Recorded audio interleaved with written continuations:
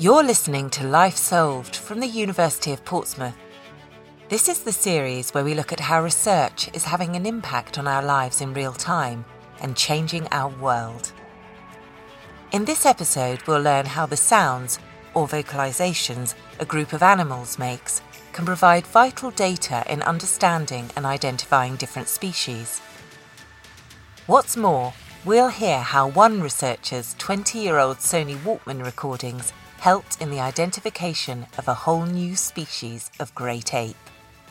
John Worsey interviewed Dr. Marina Davila Ross.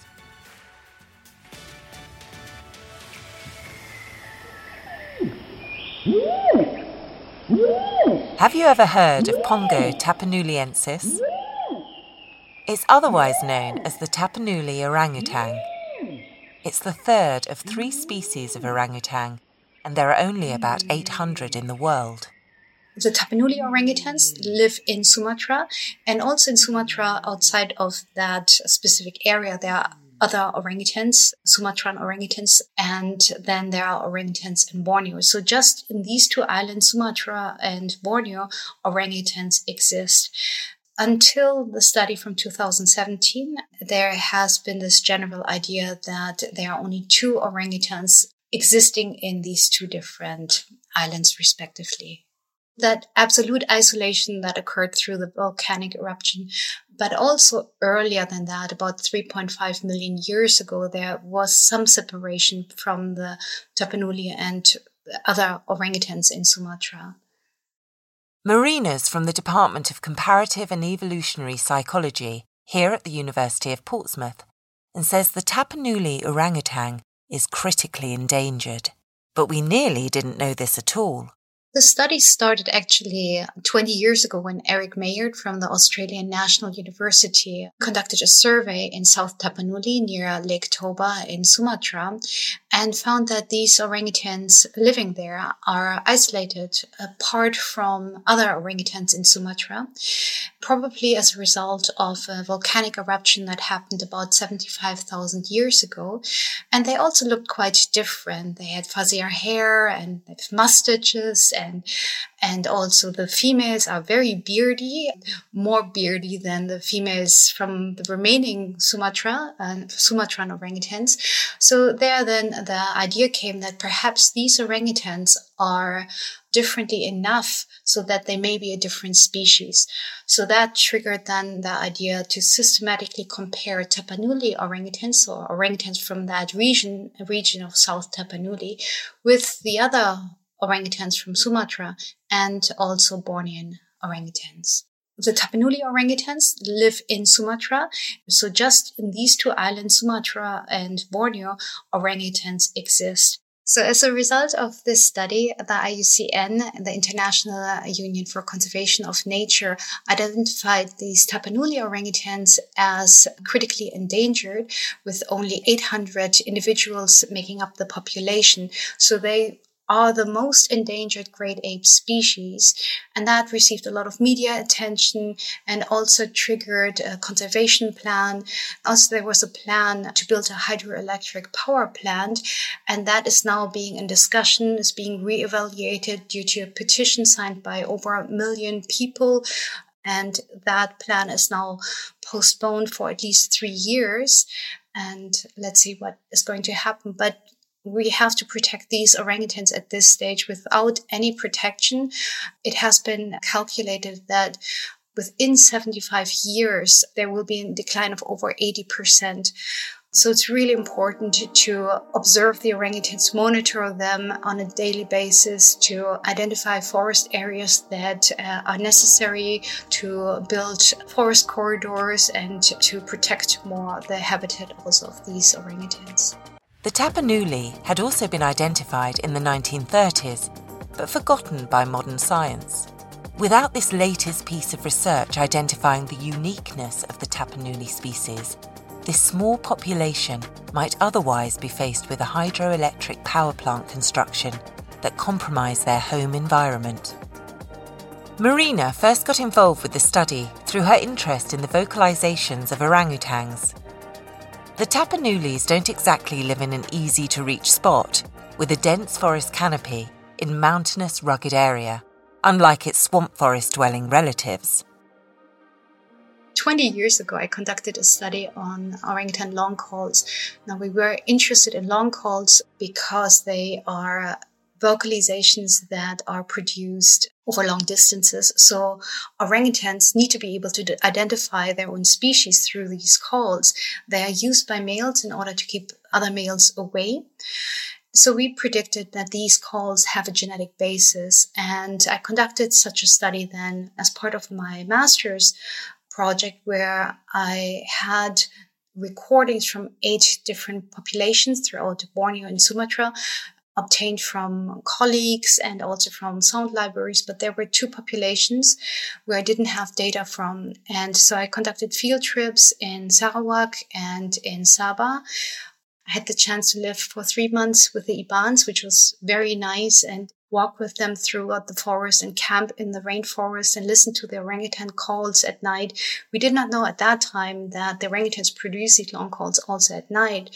And then we walked in the morning to try to search for these orangutans and get good recordings. So that was a very exciting time for me.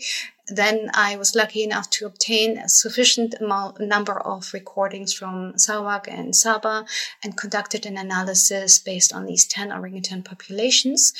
And the results showed then that these vocalizations are genetically grounded. The recordings were matching the populations, were grouped in accordance to the populations, and the populations also showed a pattern that matched what we knew about the polymigration. That's how they realised they could use these long calls to identify different species of orangutan. Some of this data was really useful on the Tapanuli study, which led to the classification of the new species years later, in 2017. It was the long calls gathered from the Tapanuli population that was crucial in their behavioural analysis.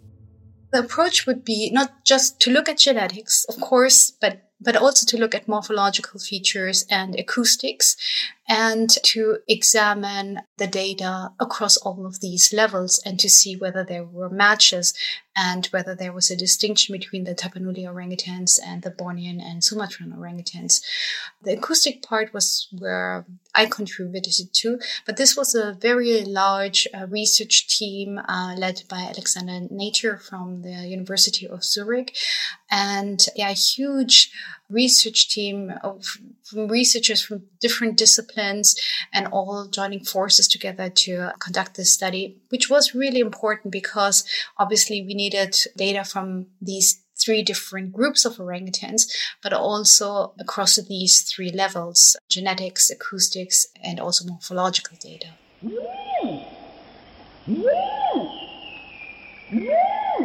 These calls are quite difficult to produce. They are very loud.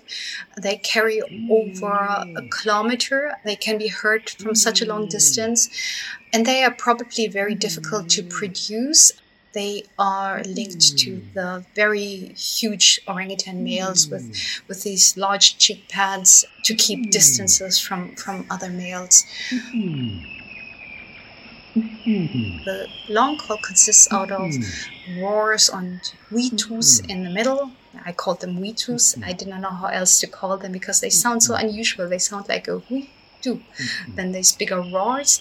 They have also bubbling sounds at the beginning and the end of the call, and there are also some sighs.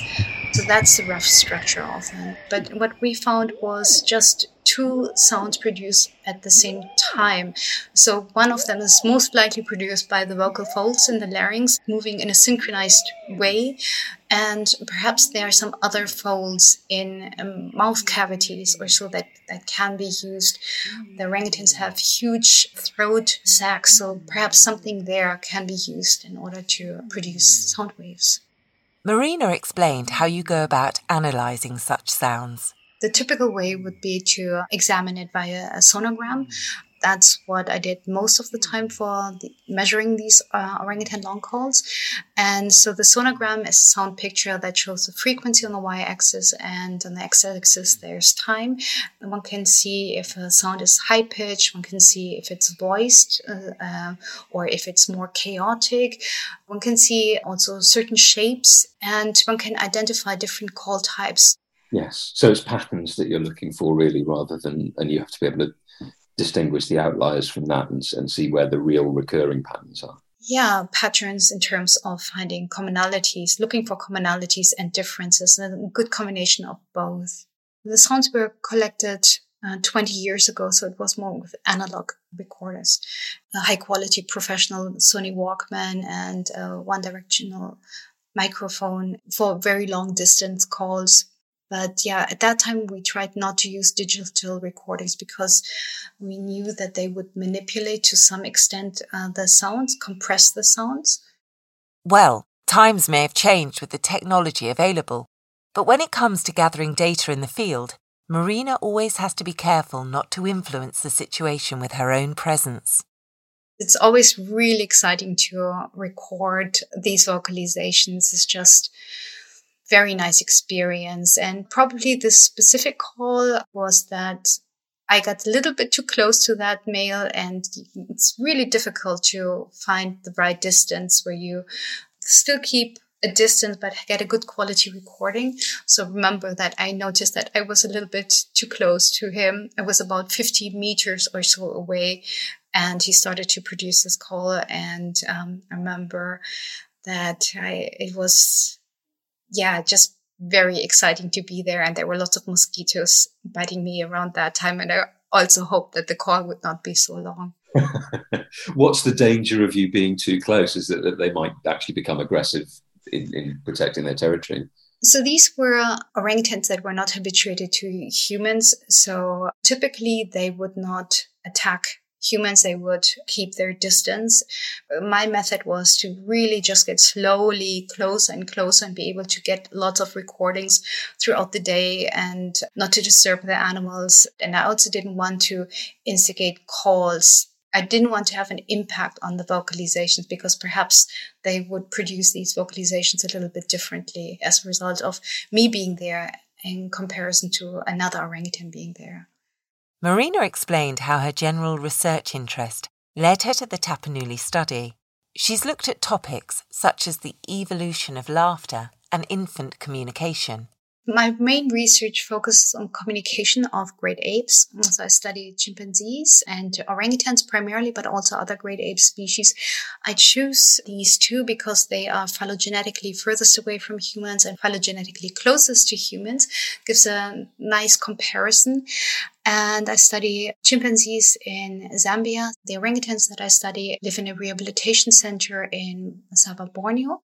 It's difficult to work with animals and just focus a topic on communication, like communication or emotions, without seeing the situation. And we have the knowledge on how we can apply research in order to improve certain things in a rehabilitation center or in other places. And it just made sense. It's just often there is not a communication between wildlife authorities and researchers.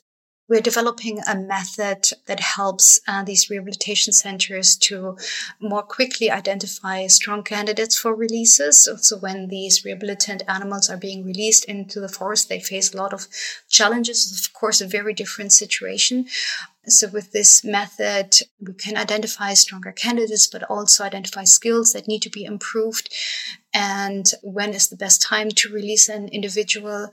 Marina now hopes much more can be understood by research into this precious Tapanuli population. That's too early to say, but they're likely to be really interesting to study. So if they're genetically grounded differences, one wonders why this is the case. So if we look at the long calls, they produce particularly long duration. Why do they do that? And why are their pitches higher?